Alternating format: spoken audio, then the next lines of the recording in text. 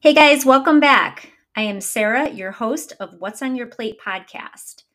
Before we dive into today's episode, I want to encourage you all to visit my website, lilulosvegan.com. And if you haven't already, sign up for the mailing list. The link is in the show notes.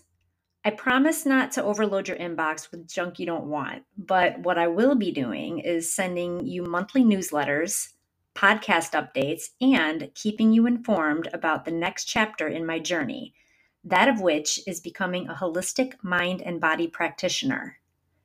I am really excited about this. It's been a long time coming, and I'm just completely pumped to share it with you.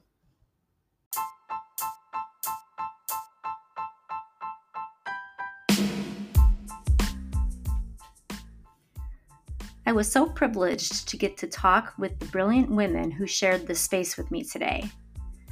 Many of us know the importance of inclusion and equal rights for women, but my guests today are actually out in the world doing something about it.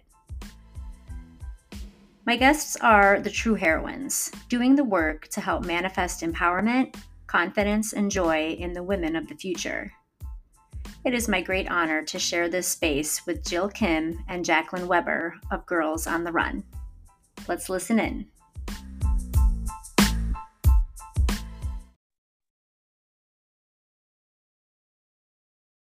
I'm really looking forward to sharing this episode today. I'm here with two amazing women that work to support girls and inspire them in confidence building, kindness, and decision making. They are helping influence future generations of women through a program called Girls on the Run. I'm here today with Jacqueline and Jill from the local chapter of Girls on the Run. Welcome, ladies. Thanks, Sarah. Thanks for having us today. So we go back a little bit. We all connected through running years ago when we got to run together while we were training for our various endeavors and goals of road racing. So it's really cool to be able to circle back and connect with you both as you continue on that journey and helping future generations of the young women in our community. Yeah, it's good to connect back with you again. Running, I think, is for both of us has been, and all three of us, just a big part of our lives. And I think the lessons I've learned from running are, it's neat to see it being really laid out in this program. I think that's what connected me to it initially, but I'm looking forward to talking more about that. But yeah, definitely running is a thread throughout our lives, both of us. So it kind of made sense that we both ended up here. Yeah, it's great. Definitely great to reconnect with you. I remember you coached me before, so I think it's just also we have a great running community in Northwest Indiana, so everybody's very supportive and just feels like a lot of people know people, and especially just with Girls on the Run and other aspects of life, the running community has been very supportive of each other, and it's a great community to be part of. Mm-hmm. Yeah, it surely is. And Jill, you as the executive director of the local chapter of Girls on the Run, and Jacqueline, you are the development director of the Girls on the Run of the region.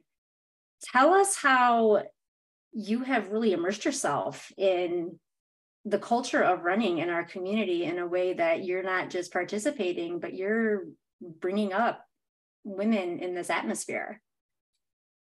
And maybe we should back up for a second. Just let's clarify what Girls on the Run is first.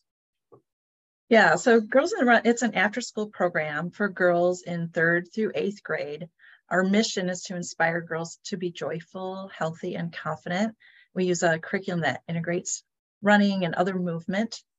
It's a national organization, so there's about 175 councils across the country. There's 11 councils in Indiana that serve girls here. So we are, we're the largest council in Indiana, actually. We serve the most girls. And the girls meet twice a week for 10 weeks with our trained coaches. And our coaches are really trained. They're more mentors than coaches. They're trained to create a positive, inclusive environment for girls to really be their authentic selves, to make them feel comfortable in just expressing their emotions, making connections with other girls and the coaches. That's a real focus, is how to be a good friend, how to choose a good friend, and how to really open up to the important adults in your life and establish trust in them. But throughout all those great lessons, they are moving and running or walking or rolling. And at the end of the season, all of our participants come together for a large celebratory 5K where they can celebrate their accomplishments and reach that goal that they've been working towards for 10 weeks. That's just miraculous. I love hearing that so much, and that it is so much more than running. For sure. And as a runner, like I said before, we learn those lessons as runners, right? Goal setting, friendships, relationships. If we're running with other people, we see how important it is and what a great opportunity it is to build relationships while we're running with others. And it's just more intentional in this program. It's those same lessons that we learn as adults, probably in our running groups, but it's just really intentional. I think a lot of the lessons too, because the majority of our volunteer coaches are women, I would say 95%. So, but a lot of the lessons in our curriculum, although they're designed specifically for girls, they are appropriate for all of us, and the coaches take a lot out of them as well. Even like something as simple as stopping to take a breather before you respond. If something, just how to manage your emotions. If something is bothering you, how do you tell a friend that what you said bothered me? And we use this I feel statement. So a lot of our coaches get a lot of confidence and learn a lot of life skills as well as the girls. Additionally, it really helps the families as well, because the girls complete this 5K at the end of the season, and they're all encouraged to have a running buddy. So somebody to cheer them on and complete the 5K with them. So we give all of the families like a Couch to 5K program that they can do with their daughter. So it really has inspired a lot of families also to get physically active. So that's really exciting to see. Our 5K events are really exciting because it's majority of those people, it's their first ever experience with a 5K. And our event is not timed. It's just a big celebration. So it's really a lot of fun, and everybody completes the race and crosses the finish line and gets a medal. So it's exciting to see everybody be inspired to get more physically active too. I just love all of that so much. And just everything that you've just taught me in the last 5 minutes about Girls on the Run is so much more than I could have ever heard about or read on the website. I mean, it's so in depth for just everybody involved, it seems like. And I'm sure the programs are really influential, not just for the kids, but I'm sure that you learn a lot from the kids along the way too. Absolutely. First of all, we need to get you out to a 5K because that's the way to really experience. It's just so joyful.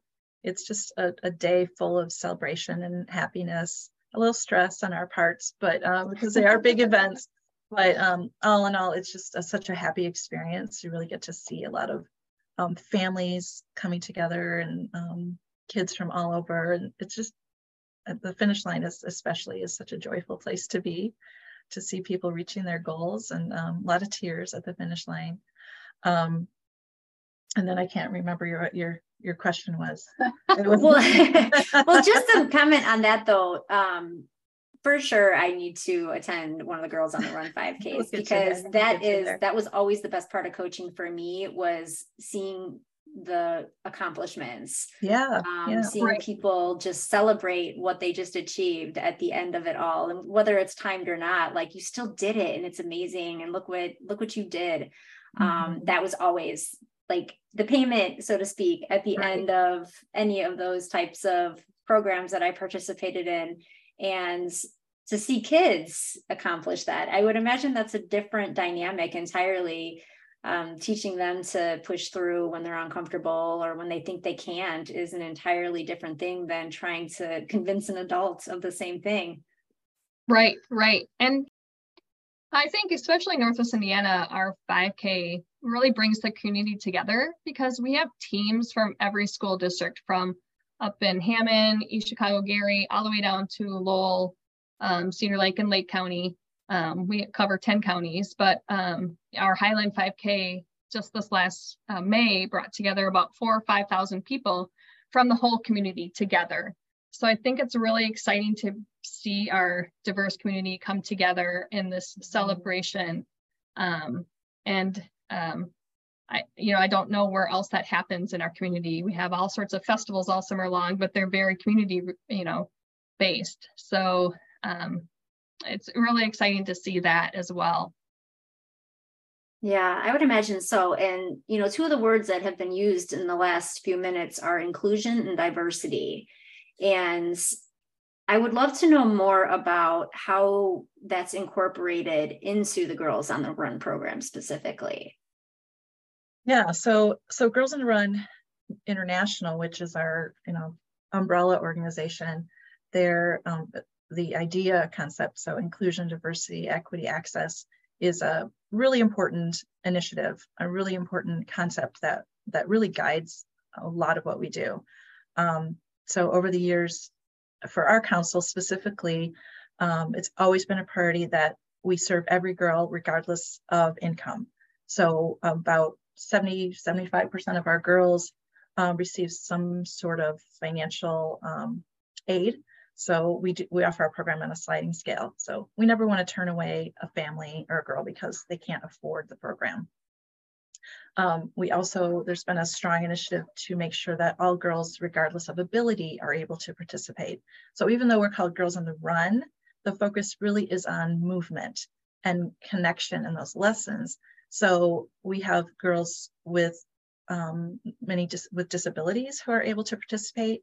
I've had a lot of girls on the autism spectrum, girls who may need assistive devices for mobility or for hearing. We always make sure that those participants are able to have the same positive experience as every other girl. So that's really important to us. And then accessibility, we really try hard to get into those communities that might not have access to a lot of programming. Over last year, our big push has been, with the support of a grant, to really open up some sites in more rural communities, because access to programming is a challenge for some of our rural communities.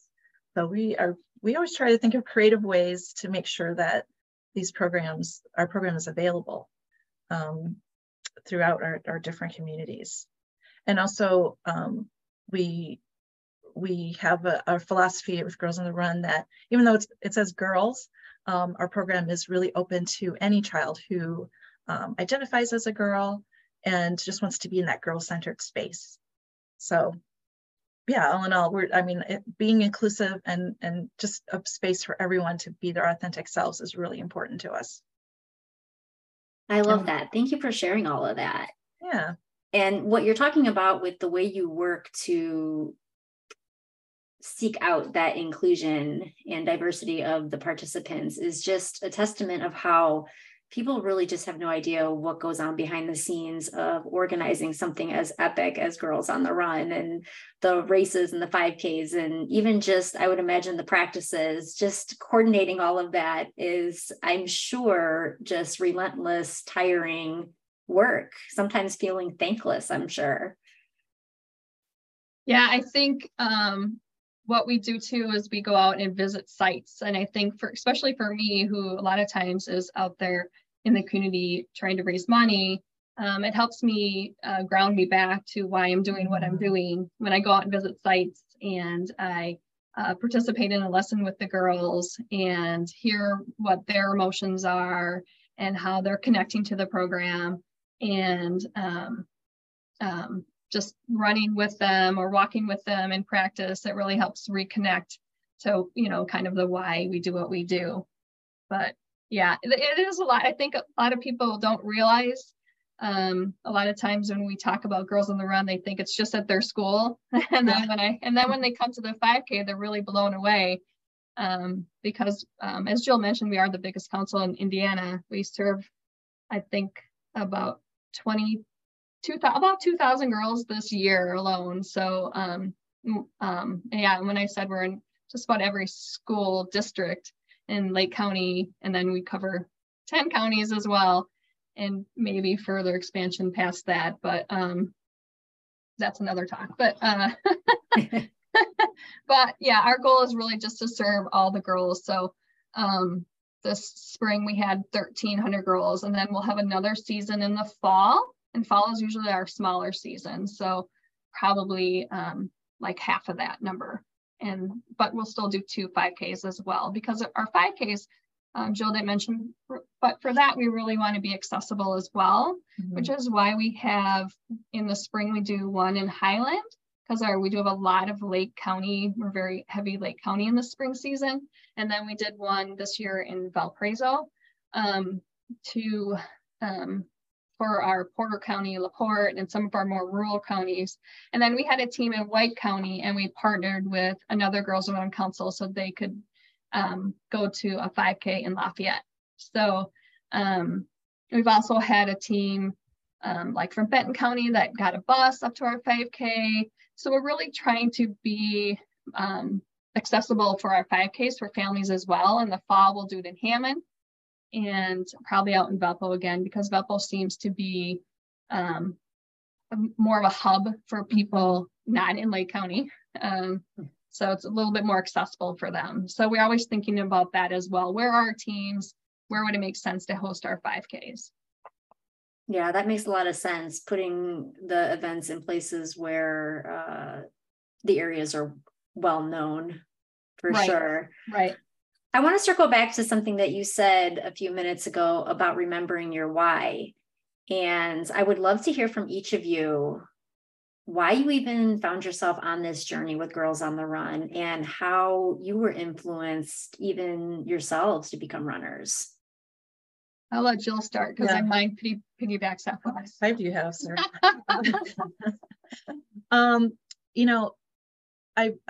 So my background is as a social worker, and I just have a vivid memory of I worked in relative foster care. So, and I worked a lot with birth moms. And I remember the young moms I worked with, I mean, they ranged from like 17, 18 to like their early 20s. I remember one young mom in particular, Jennifer, she had 5 kids. She was 21. And I just remember thinking, I wish I would have known her when she was younger. She just did not value herself, her decisions. She didn't make decisions for herself. Things just happened to her. She didn't have ownership of what she did. And I just remember thinking, I wish I would have known her. She was young. She's got so much value, and she just didn't know it. So fast forward, I ended up being a mom of 3 girls, and I took some time off. We were living in Chicago. My youngest daughter has special needs. We moved back to the region, and I opened up Runner's World magazine one day and saw an article about Girls on the Run, and was just blown away. Like, this is what I want to do.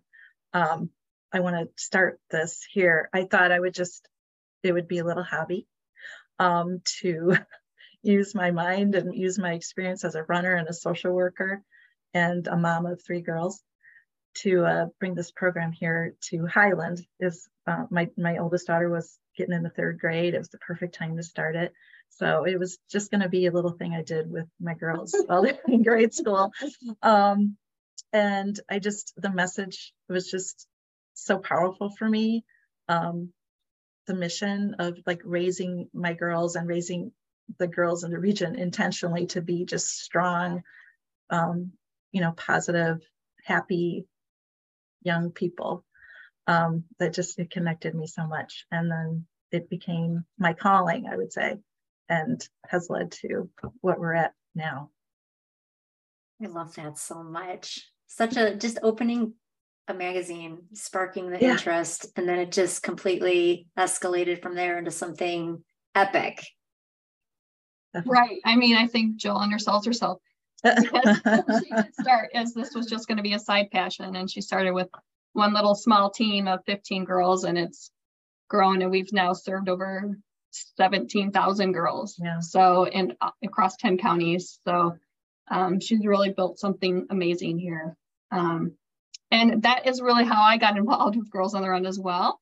I was training. I've always been a runner, and I was before kids working downtown in sales. And then when I had my kids, I was really, I took a step back and then stayed home. And then I went back into the nonprofit world. And when I was training for a half marathon with Jill and Sarah along the way, as you're running many miles, you have a lot to talk about. And I found I was working with kids with special needs. So Jill and I had a lot to talk about with that, and just a lot in common. And she told me all about Girls on the Run. And I was with a young daughter, just really inspired by that. And so Jill invited me out to the 5K, just come and be a running buddy. And I said, sure. So then I became a running buddy, and for a few years, and then I was ran my first marathon, which was going to be my only marathon. But then I said, I'll run my marathon. And Jill said, well, why don't we all fundraise for Girls on the Run? And so a group of us did that. So then I did my marathon fundraising for Girls on the Run and for the Chicago. And then when my daughter went into third grade, I started coaching Girls on the Run. And then I did that for 3 years. And shortly thereafter, a job opening came up working for Girls on the Run. And I right away sent my resume, and I thought, well, that job is mine. You're right. And so I started out as a volunteer coordinator, but soon quickly thereafter became development director as our program just exploded really back in 2017. It just exploded. We needed more staff. So we hired another volunteer coordinator, and then I became the development director. So, and I've been here ever since. So it's been a wonderful journey to take with Jill.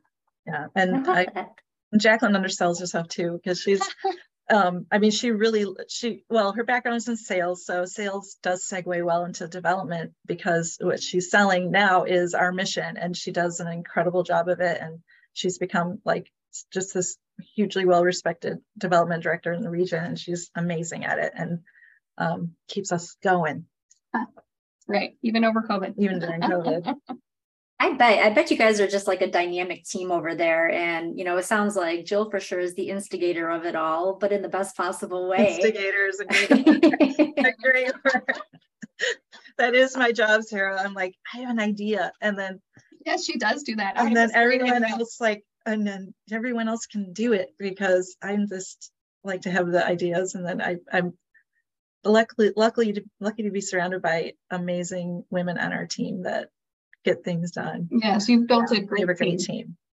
Yeah, and all teams need all those seats to be filled with the right people. So the fact that you have built what you have with the people around you to serve the girls in the community is just amazing. And I love that you both just fell right into place in your roles there and are just making the most amazing waves.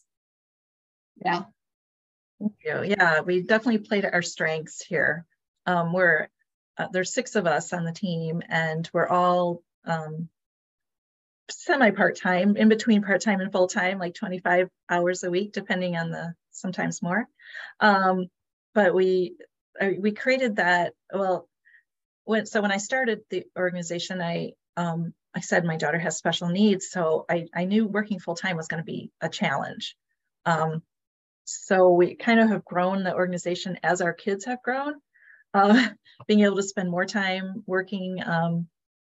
But it's just really important to us that we have a lot of flexibility and a lot of balance in our lives. So that's been like a key to recruiting these women who really were looking for that, looking for that balance and being able to pursue a career they feel passionately about while giving the time to their families too. And we're very lucky. Yes. Amazing team of people. That in and of itself is amazing, to be able to have people around you that you're not only supporting the girls, but you're supporting the people that are helping the girls within their own family dynamic, to be able to still show up in their own lives while trying to help other people. That is so rare, I'm going to say. It is unique. Yes. Right. For sure. Especially in the nonprofit field. A lot of in some nonprofits, like there's kind of the glorification of working really hard and not getting paid. And that's something that is a concept we just don't believe in. Like we do work hard, but we're not going to work ourselves so hard that we're not enjoying our lives and not enjoying our families.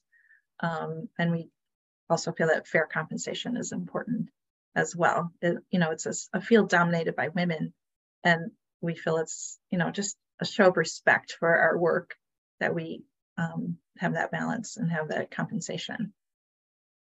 Are you somehow, I know they're young and they might not understand it as much, but are you in any way instilling that into the young girls that you're influencing every day, in that life is about more than just clocking in and out every day, and it's about more than just the grind of doing the job? We're here to live more fulfilling lives.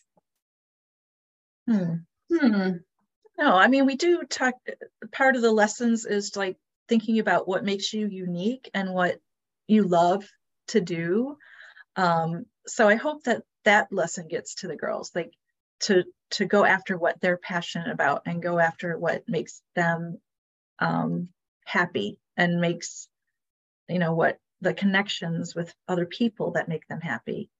So maybe we're not giving them that lesson directly, but I'm hoping that that's what they come away with, like being very, really knowing themselves well, so that they know, that this is not for me, or this is for me, I think, along with knowing themselves is the confidence, the confidence to be who they are, and the confidence to make decisions. If they want to go and be a NASA scientist, go for it. And if they want to, whatever they want to pursue, that their dreams can become a reality. If, throughout throughout the 20 lessons of 10 weeks, we're really teaching them how to set a goal and how do you work towards that goal. And then finally, how do you achieve that goal? So I think that whatever that goal may be for them, just that confidence to understand that they are enough.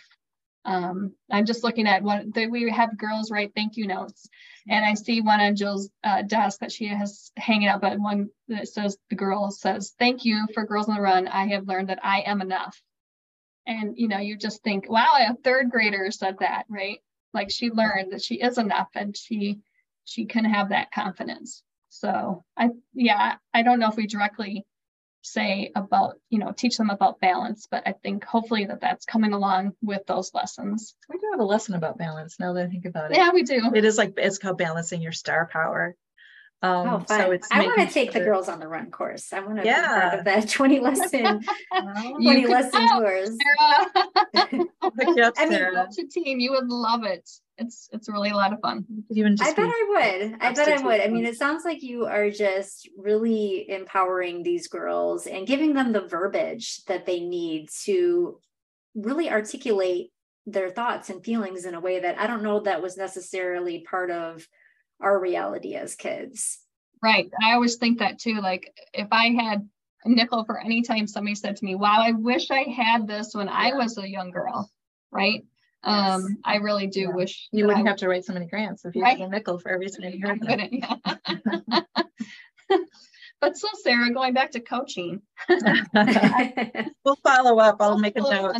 But I think it's important to know that we provide our coaches. We have many, many returning coaches. We have a high retention rate of our coaches, and they're volunteer. We provide everything for our coaches. They go through a national coach training, which is partly online and partly in person. And we have become part of a pilot program recently where we have moved more of it online just to be, again, more accessible for people, that they don't have to be in a training all day.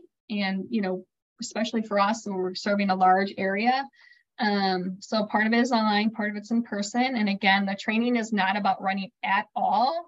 Majority of our coaches are not runners. They're just women or men who want to make a difference in the girls' lives. So they go through the training, and then we do a background check, and then we provide everything for you. It's the curriculum is all laid out, each lesson. It tells you exactly what to say, what the lesson is of the day, what the routine is. We give you all of the supplies for all 20 weeks. We give you a stipend, or not a stipend, a reimbursement card, so that you can buy healthy snacks for the team, or a fun swag item, whatever. That's up to the coaches, whatever they want to get.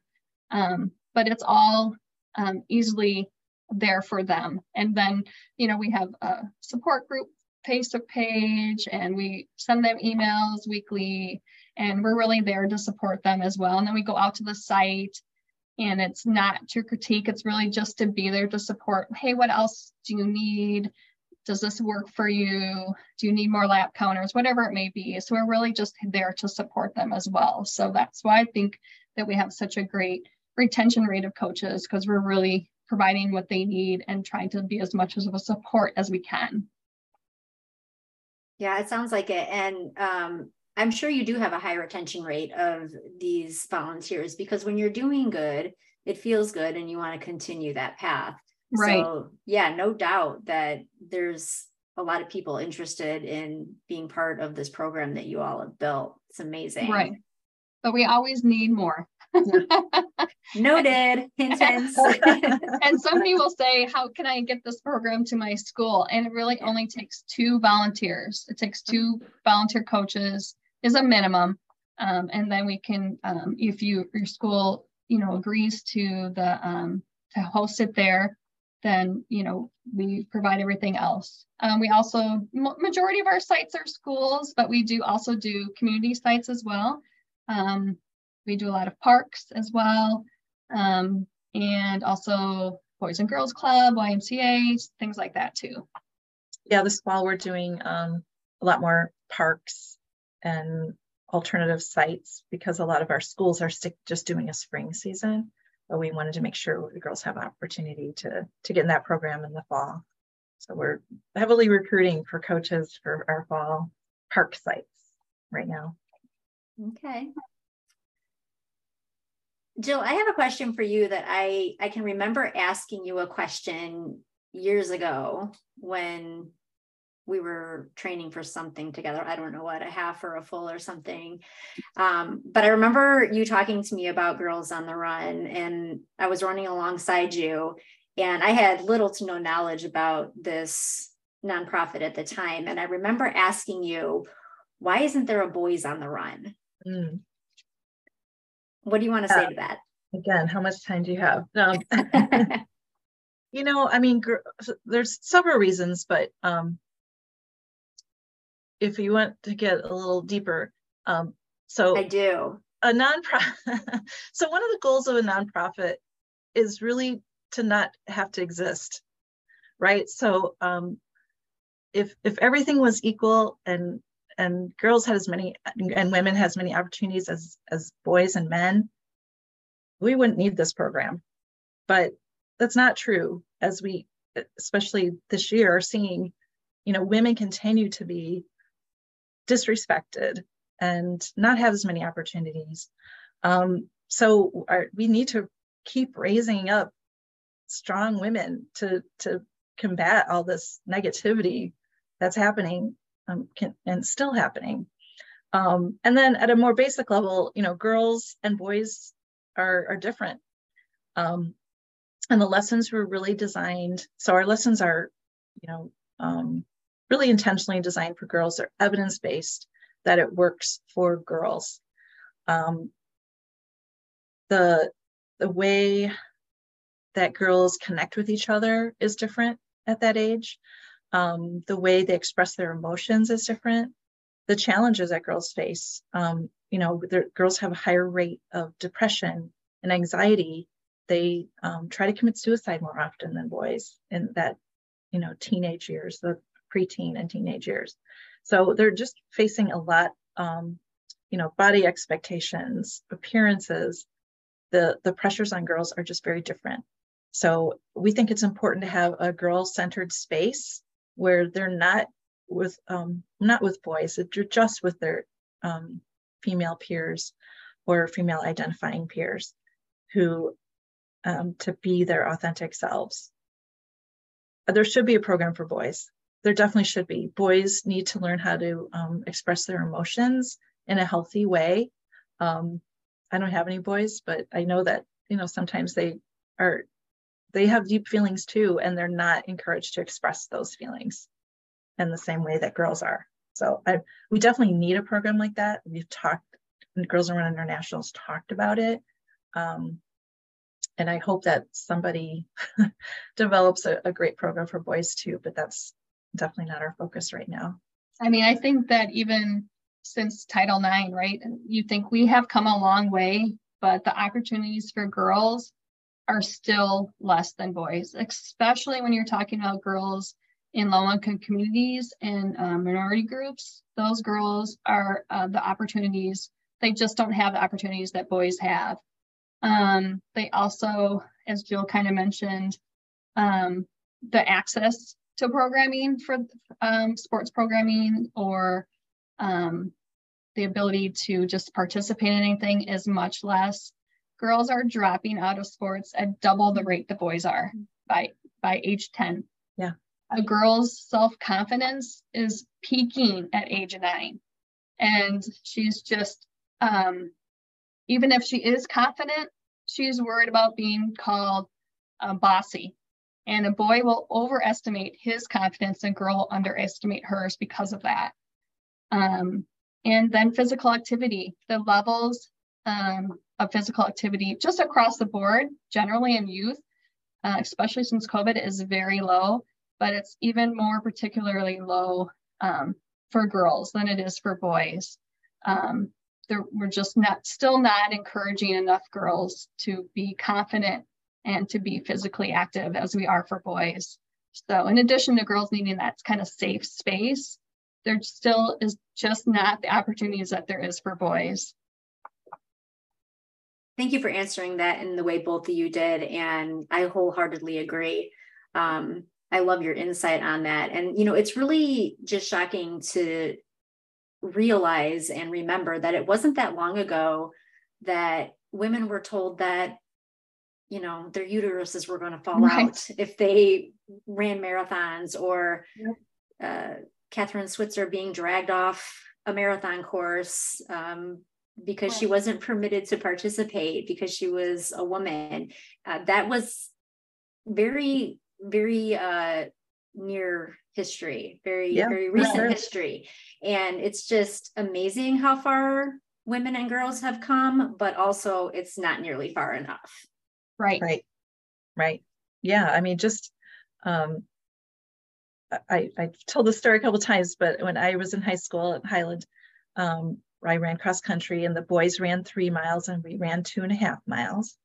And it wasn't until it was, I think, the 2000s that they increased that distance to be, equitable level.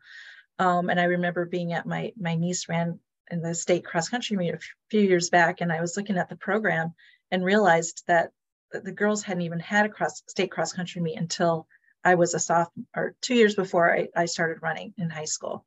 And I just couldn't even believe it. Like, what? We didn't even have cross country until then. And that was several years after Title IX.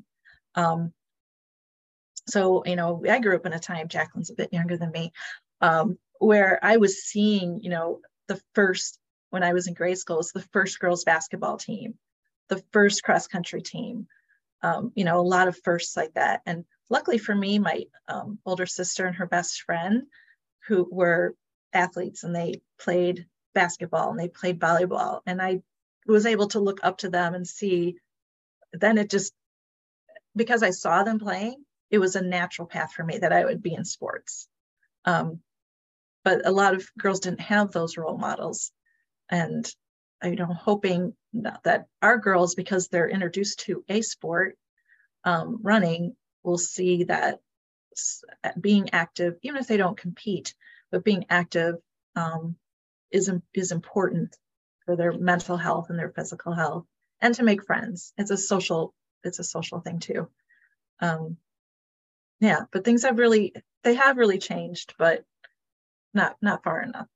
I mean, you see that with the women's soccer team, right? How long did it take the U.S. women's soccer team to get some parity in what their compensation is, even though they're way better than the men's? I was just thinking about that. I can't even believe you brought that up. I was just thinking of Abby Wambach and her conversation about how she was entering retirement, and she was sitting on a stage, I think with, at the time, Kobe Bryant and another person that was also going to be entering retirement, a man. And they were, just being praised for their abilities and what they contributed to their sports. And the two individuals on either side of her were going to be moving forward in the chapters of their lives in a way that did not require any thought given to how they would pay their bills. And Abby had said that she was sitting there thinking about what she was going to do next in order so she could pay her mortgage. Now, this was an Olympian, for our listeners that don't know who Abby Wambach is, like an Olympian, a gold medalist, a World Cup winner. Like, I believe she's been said to be like one of the most influential or best players in professional women's soccer in the world. And she retired with essentially no money. Right. And not knowing how she was going to obtain it. It's just unbelievable. Yeah. Right. And you look at, women's golf is, I just read an article about it, how even women's golf, they're getting, half of what men get in the winners in the prize money. And that's just increased a little bit, but it's still not equitable. And then you also see the way women runners are treated. We've been kind of on a binge over here reading books by Kara Goucher and Fleshman and Tess Linden, just how inequitable their treatment has been, and it's women like Kara Goucher who took a stand, and companies like Oiselle, who have really taken a stand for women and to be compensated and respected as we, as they carry children and, have times in their lives when they can't compete, which is just, part of who we are. It's 2023 and we're still fighting these fights. So hopefully these girls that we're raising up, they're not going to stand for that stuff, right? That's our hope. Yeah, it was really disturbing to, you mentioned Kara Goucher, to read her book and to learn the way that she was treated by the company that supported her, or said they supported her rather. And to think that that is just the norm in the world of women's sports. And I'm sure it happens regularly and most people just don't write books about it. Right. Mm-hmm. But it's the people that do, that bring light to the situations, that will hopefully propel the change moving forward. It's women like yourselves that are really getting in the trenches with the future generations to hopefully help correct the situations like this. Right. And even if none of our girls become professional athletes, that's, as long as they become confident, joyful, and pursue whatever passion that they can, or whatever passion that they want to, and that opportunity is there for them. Yeah, and when they go into their chosen field, that they are able to say, this is my value. I need to be paid as much as the men that work here. I need to be treated with respect and value. That's a big goal of ours, is because you see, women of my generation, we didn't ask for that. And, that's why, women of my generation and older and even younger, end up earning so much less over the course of their lifetime. Wait, am I in your generation? Yeah, but you're good about.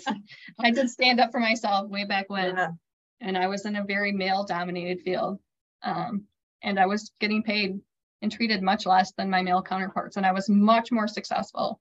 So I went right in and said, "Hey, this is not right, and I need to be treated fairly." So, what gave me that confidence? I'm not sure, but I think a lot of it attributes to my mom and how she raised me, but I think I really want another girl to be raised up that way as well, to feel confident asking for what their worth is. For sure. And those generational strengths are definitely not to be overlooked, because whatever was on fire in your mom's heart was probably also on fire in your grandmother's heart and your great grandmother's heart. And it just is a ripple effect into you and your own daughter moving forward. And it's just phenomenal to watch. And I'm so like just smiling ear to ear, thinking about how you went in there and you're like, no, I deserve this. Yes. And ideally, I just was thinking about my own daughters, my middle daughter, she works for Girls on the Run Chicago, actually. And she did a year of volunteer through AmeriCorps.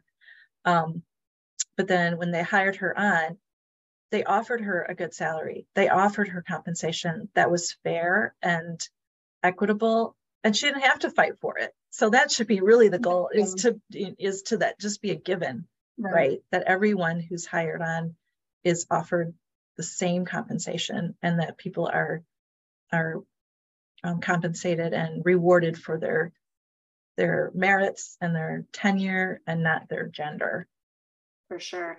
And, Jill, I think that your daughter probably had a bit of an upper hand because she was raised by you, quite honestly. And she probably walked into that room just full on knowing her worth and never questioned it. But it's the girls that aren't raised in those environments that you are all working so hard to build the confidence with, to help them know that they deserve the space they take up, and they deserve to be compensated for the amazing work that they do and their contributions. And that, I think, is so critical, because there unfortunately are so many places and people that will take advantage of people who won't stand up for themselves. Right. That you helping these girls know how to do that is just critical. Right. We even have a lesson teaching girls how to not only stand up for themselves, but stand up for others. That really talks about, how do you stand up for your friend, and how do you stand up for yourself, and what does that look like? Within our lesson, they introduced the theme of it, and then throughout the activities, the warm up and the workout, or we call it, the workout part, it's really incorporating the lesson. So they may run a lap and then come back to their coach and give an example of how they could stand up. What does that look like? Or, how did you stand up for a friend recently, or something like that? And then they run another lap or walk, whatever. We just encourage them to move forward. So the whole lesson is really incorporating that whole theme, the idea of that, whatever it may be. I love that so much. What do you think is one of the biggest social issues for young girls right now in this climate? Anxiety.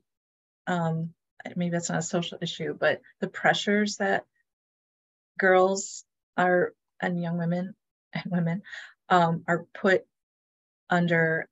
It's about what are you going to accomplish? What are you going to look like?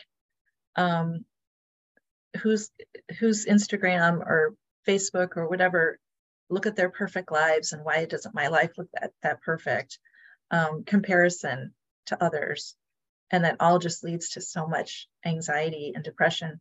We were talking the other day about how third graders are telling us that they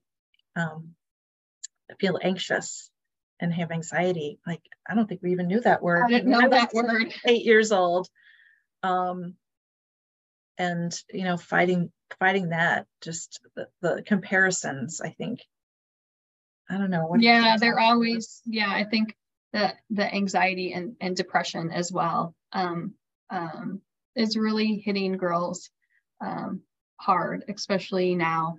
And, a lot of it is social influences, of course, social media, but also just the outside world telling girls this is, who you are, but now take a step back and, oh, you can't do that. Or, you're not going to allow you that freedom to make that decision.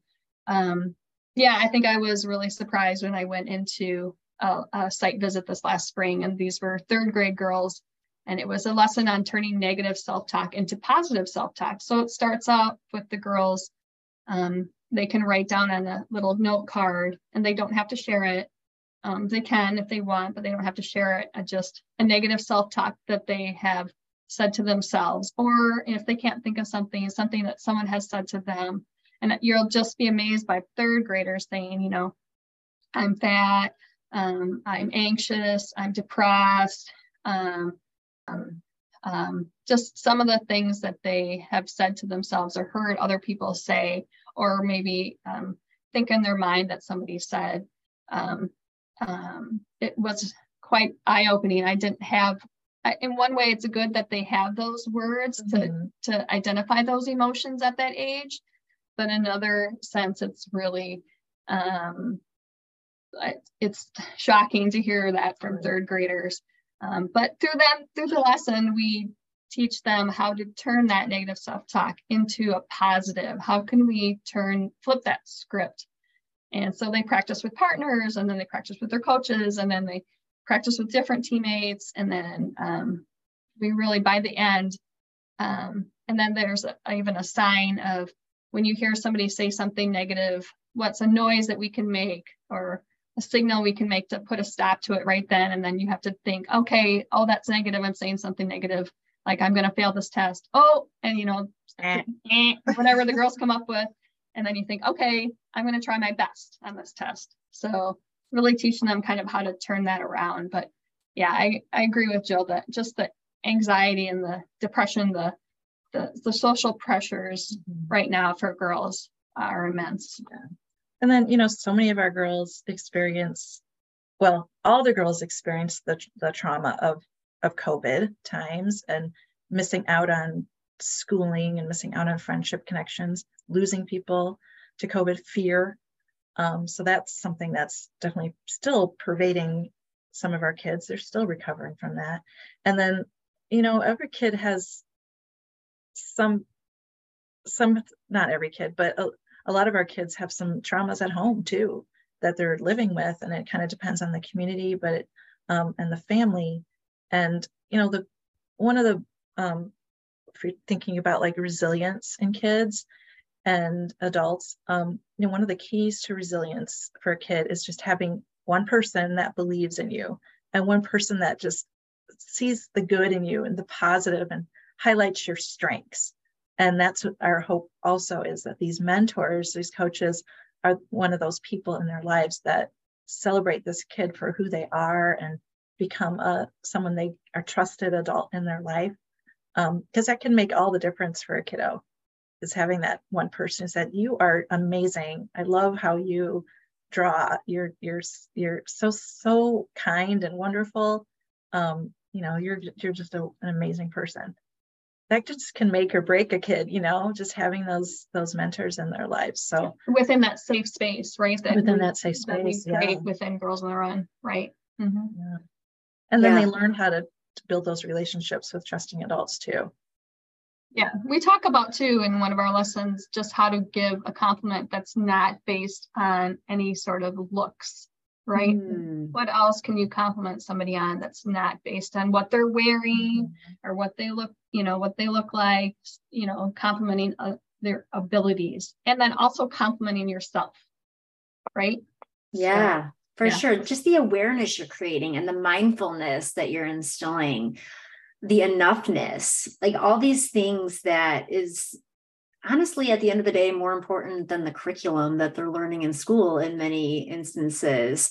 Not that they don't need to learn things in that regard too, but to just create better humans so that they can go out and have better human experiences in the world is something that is just lacking in so many spaces with our youth. It's crushing to me to think that and know that their negative self-talk comes from adults. Essentially, kids don't have those words on their own that, oh, I'm fat, or I'm ugly, or I'm not enough, or I'm not good enough. That at some point in time originated from adults. And being able to help kids unlearn that and unprogram themselves from that negative self-talk is, again, something I wish I had as a kid and didn't just find in adulthood. Right. Hopefully it gives them a little bit of a head start in learning the lessons that some of us took 40 years to learn. Seriously, that's not an understatement.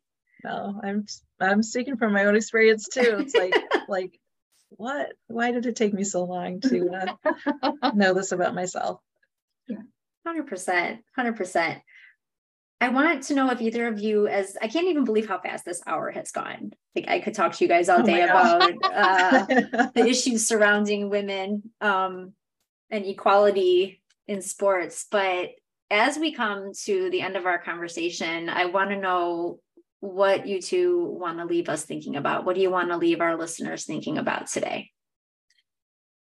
If you could do anything to help empower women moving forward, what would it be?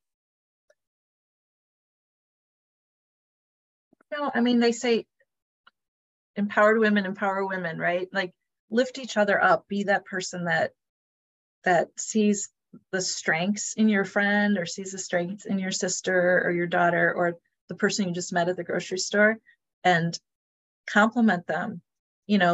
People it feels good to be seen for who you are, not appearances, right? But it could be, some people, that's their thing. They put themselves together. They look great. And it's okay to point that out too, right? Because somebody put a lot of time into that. It's important to them. But find the things that's is important to a person and compliment them, men and women and boys and girls. But take the time to compliment and lift someone up. I think it can really make someone's day, and you can really turn someone's attitude around by doing that. Totally agree. I think you have to empower. I mean, I think as we talked about with Jill building this wonderful team that she has here, our staff together, it's really because we empower each other, right? Surround yourself with people who, other women who are not threatened by you, but who are lifting you up, right? And as you lift up others, you yourself are lifted up. Yeah, it makes you better. Makes me better. Yeah, and I think, it goes back to even one of our girls around lessons, choosing good friends. And it's okay to end a friendship, but you really need to surround yourself with other people who are lifting you up and not dragging you back down. And I think we need to empower our young girls the same way, just to lift themselves up and lift each other up. If we can do that, then, we can really make a difference in the world for girls and for women. I love that so much. So much of what you both said just brings me back to a thought that I've said it before on this platform.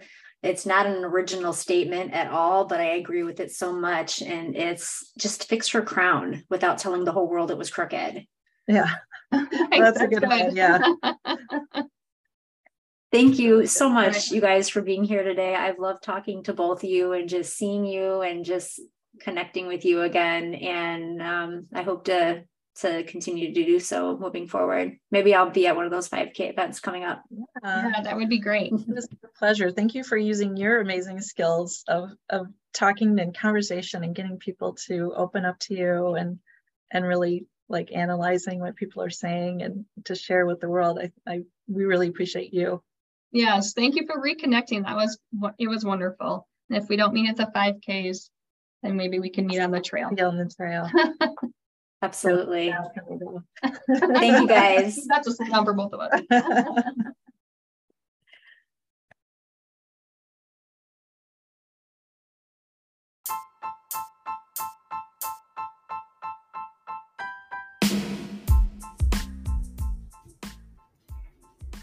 This is by far one of the most influential and inspiring nonprofits that I have ever encountered.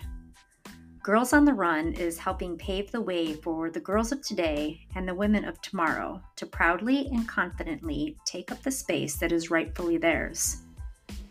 Jill and Jacqueline, I am just so honored to have shared this space with you and so lucky to call you both my friends. You said it perfectly when you acknowledged that running is the thread that connects us, and I'm so glad it connected me with both of you. Keep inspiring, keep empowering. Know that you are seen and appreciated. The girls you work with are going to become better versions of themselves because you joined their thread with yours. To our listeners, all ways to connect with Girls on the Run locally, in Northwest Indiana, and nationally are all in the show notes. Opportunities to participate, support, mentor, and run with Girls on the Run are endless and can also be found in the show notes. The links are all right there for you to click on. Whether you're running, walking, or however you choose to move, just keep going. Until next time.